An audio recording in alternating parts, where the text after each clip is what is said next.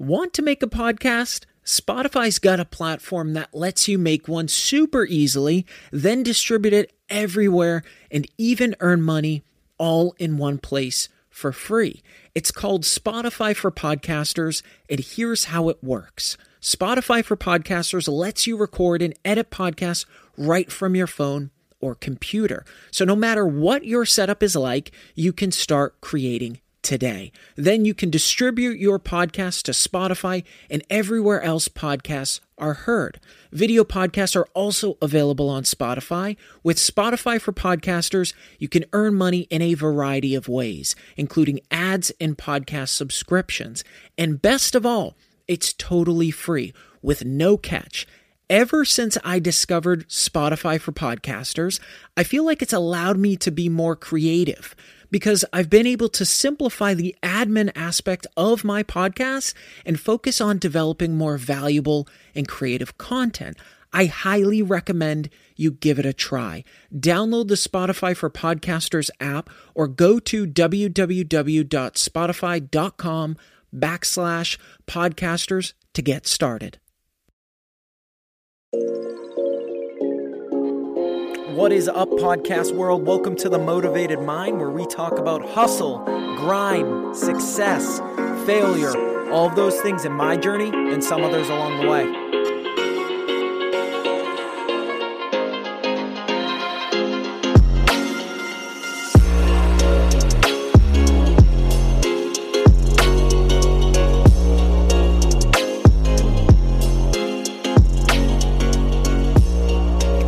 Everybody, welcome to episode 31. Thanks so much for listening each week. It means so much to me.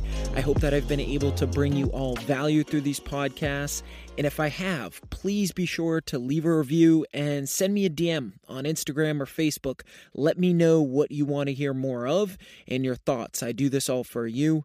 And as always, please be sure to share this with your friends, family, coworkers, employees. I can't begin to tell you how much this stuff means to me. Thank you, everybody. So, too many people consume more than they need, and a lot of the time it's to impress others and to fill a void. Notoriously, people get into a rhythm of buying crap they just don't need. And they do it because they want to feel part of something, or it's an impulse, or it feels good in the moment, or they try to keep up with their friends or family. And that is hugely damaging, one, to the wallet, and two, to your future. If you're someone that likes to live that way, doesn't complain about it, goes out there and spends money to basically make them happy, sure. But I would also ask you, have you sat down to really evaluate your finances? I've been over finances in a few different episodes here, so I don't want to beat that dead horse. However, I think it's everybody can do a better job of evaluating and taking a step back. I see it happen all the time with friends or just people. Not that I know exactly their financial position. However, it probably falls in place with a lot of other people, and it's spending way above their means, more than their income allows, right? Something like going to purchase a house and them evaluating your DTI, your debt to income. A lot of people don't even realize their monthly overhead or even their debt or what they spend per month on food, on entertainment, on travel, on just shopping. And it's unreal. It's unreal because we live in a very materialistic environment. And what I mean by that is a lot of people spend to just spend. And it's a very uplifting sense of emotion right there and then. There was a study done a while ago. I don't have the source on hand.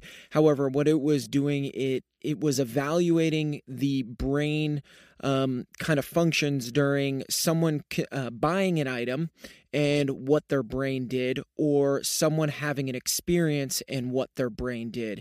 And when an individual bought an item, there was very heightened emotion, excitement, fulfillment, if you will, right in that moment, but it went away very fast, as opposed to the brain activity of doing something, an experience, whether it be vacation or accomplishing something, and that uplifting moment was much longer than just going out and buying an item and having that short-lasted happiness, if you will.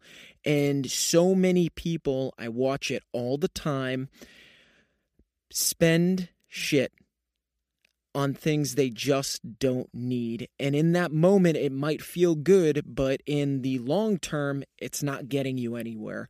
And this brings me to my point of a lot of people being a consumer as opposed to an actual creative.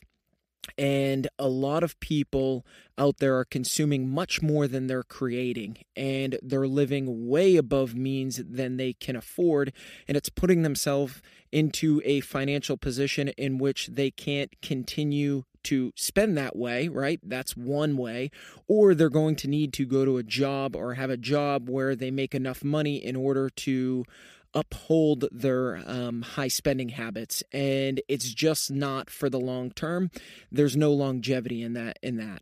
And I feel a lot of people need to take a step back and really evaluate how much they're spending, why they're spending, do they actually need the item, can they cut down? Just the other week, I actually sold off my vehicle because I understood that I could save a good portion of money year over year. That was including the payment on the vehicle, but additionally the insurance on the vehicle. And it is this that I'm always evaluating every single month. Where can I cut out costs? Where can I cut out costs? Where can I cut out cost? And it's not to say that I live in a fucking tent, but it's to understand what do I need and what do I not need. And those things that I can take away, do they buy me, metaphorically speaking, luxuries or other things that I can invest more into? And that is exactly where I'm going with all of this. There are so many people out there spending shit, $110 pair of pants, $250 shoes, $600 watches, when they can't afford things that they should be spending money on, whether it be investing in yourself or taking a hard look at to what you're truly spending and what it's doing. And again, going back to that report, that study that I was telling you about, the thing is this: that is only short-term happiness buying those items. And if you're buying those items to impress other people, then your train is way off the fucking track and you need to reevaluate. People say it all the time, and I know it's kind of overused, but how can you make your money work for you? So many people wonder why there's that 1 percentile of individuals. A lot of those people did not spend money on stupid shit. Now, they might be running around now with, 6-figure cars and 7-figure boats, but the fact is they made some compromises up front. I've said it before in one of my earlier podcasts, but a lot of people are living a finish line experience when they haven't even pulled up to the starting line. They're in the dugout, not even on the playing field. And more people could really do themselves some good for the long term as opposed to the short term if they put that money aside. And I don't necessarily mean short. A saving's great, but how can you roll that money and make it tenfold of what you currently have? Compounded over time, that means a lot for you. That means a lot for your income. That means a lot for the way you live or the longevity of your success. And had you not gone out and spent the $600 on a watch, the $110 on the pair of pants, the $250 on a pair of shoes, could you have got by with $40 pants and $40 shoes? Some might say that's petty. Sure. But if you do out the math of simple things as going to fucking Starbucks every day or Dunkin' Donuts every day, over a year, if you do out that math on what you're spending, I think a majority of people would be absolutely shocked at how much money they spend. And when you take all of those dollars and you compare it to what you're taking home, you're going to see how unrealistic that is for the long term. And again, that links me back to the 1 percentile. People should question, well, how did they get there? Sure, there might be some that ran into money through their family, whatever the case is. Slide them off the table for the moment. However, for the people that were extremely played chess with their money, if you will, strategic in where they place their money, you might take a step back and go, geez, they've got something there. And this full circles back to what I'm saying about people being consumers and not enough people being creatives. And I'll give you a little short story here. I know someone who has a close friend that she is in severe debt when it comes to her credit cards. And her friends are always asking her, let's go out, let's do this, let's go to the bar, let's go to this restaurant. And all the time she finds herself in a position where she feels quote unquote obligated to go out and do those things because they're her friends. But yet at the end of the day, what she should be doing, and allegedly she's someone that complains about this, but yet isn't willing to do anything or change it. And again, let me pause for a second. For those of you that don't complain and love that lifestyle, go ahead. Keep doing what you're doing. That's perfectly fine. But for those of you that are complaining and don't want to change it, then this is for you. Going back to the story, she never took the time to stand up to her friends and say, hey, I just financially can't cover this, or hey, I'm actually looking to save some money or put some money aside for my future or investing it here and there.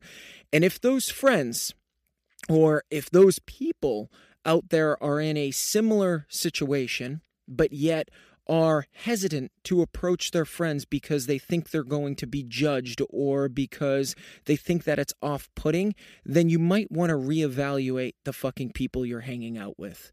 Because if you step up and you say, hey, listen, I'm in a financial spot where I cannot continue to just go out every single Friday night or every single weekend, if you truly have true friends, a legitimate friendship with these people, they're not going to bash you about staying in or saving money. And if they do, again, you need to reevaluate who you're going out with. But these are the things that compounded over time add up to a lot of fucking money. And the reason this woman is in this position is due to the fact that she's in almost this cycle of just spending and spending way above her means, and she's never going to get out of that debt. It's almost like having $10,000, $20,000 of credit card debt, and you're paying off $250 or whatever the minimum is on your credit card. You're never going to get out of that debt. And it's the same thing with consuming. So many people see these ads with fancy tech or technology, new computers, new watches, whatever new TVs, whatever the case is, and they get in this cycle of consuming. However, they never take a step back to evaluate their financials and say, what am I spending every single month? And out of that overhead every single month, what can I pull out? What can I take back? And this, I probably mentioned this on one of the earlier episodes, but I look at my personal life like a business. You need to understand what your overhead is every single month to understand what you can spend or what you should not be spending on and what you should be spending things on. So a lot of people just spend to keep up with others, friends, family, or to feel good in the moment. And they're doing themselves an injustice in the long term because they're putting a financial burden on themselves that they truly cannot handle. And people just have become more consumers than they are creators. It's almost comparable to recycling, using so much shit that we don't need, and after it's done, we throw it out as opposed to recycling it.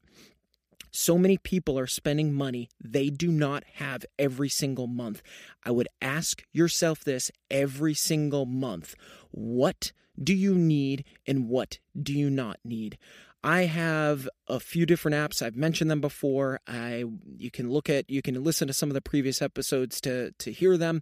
However, but there are many other things that I do on a monthly basis to understand my overhead. I have a monthly breakdown and I understand where every single dollar is going, whether it be my mortgage, whether it be for Prime membership, whatever the case is.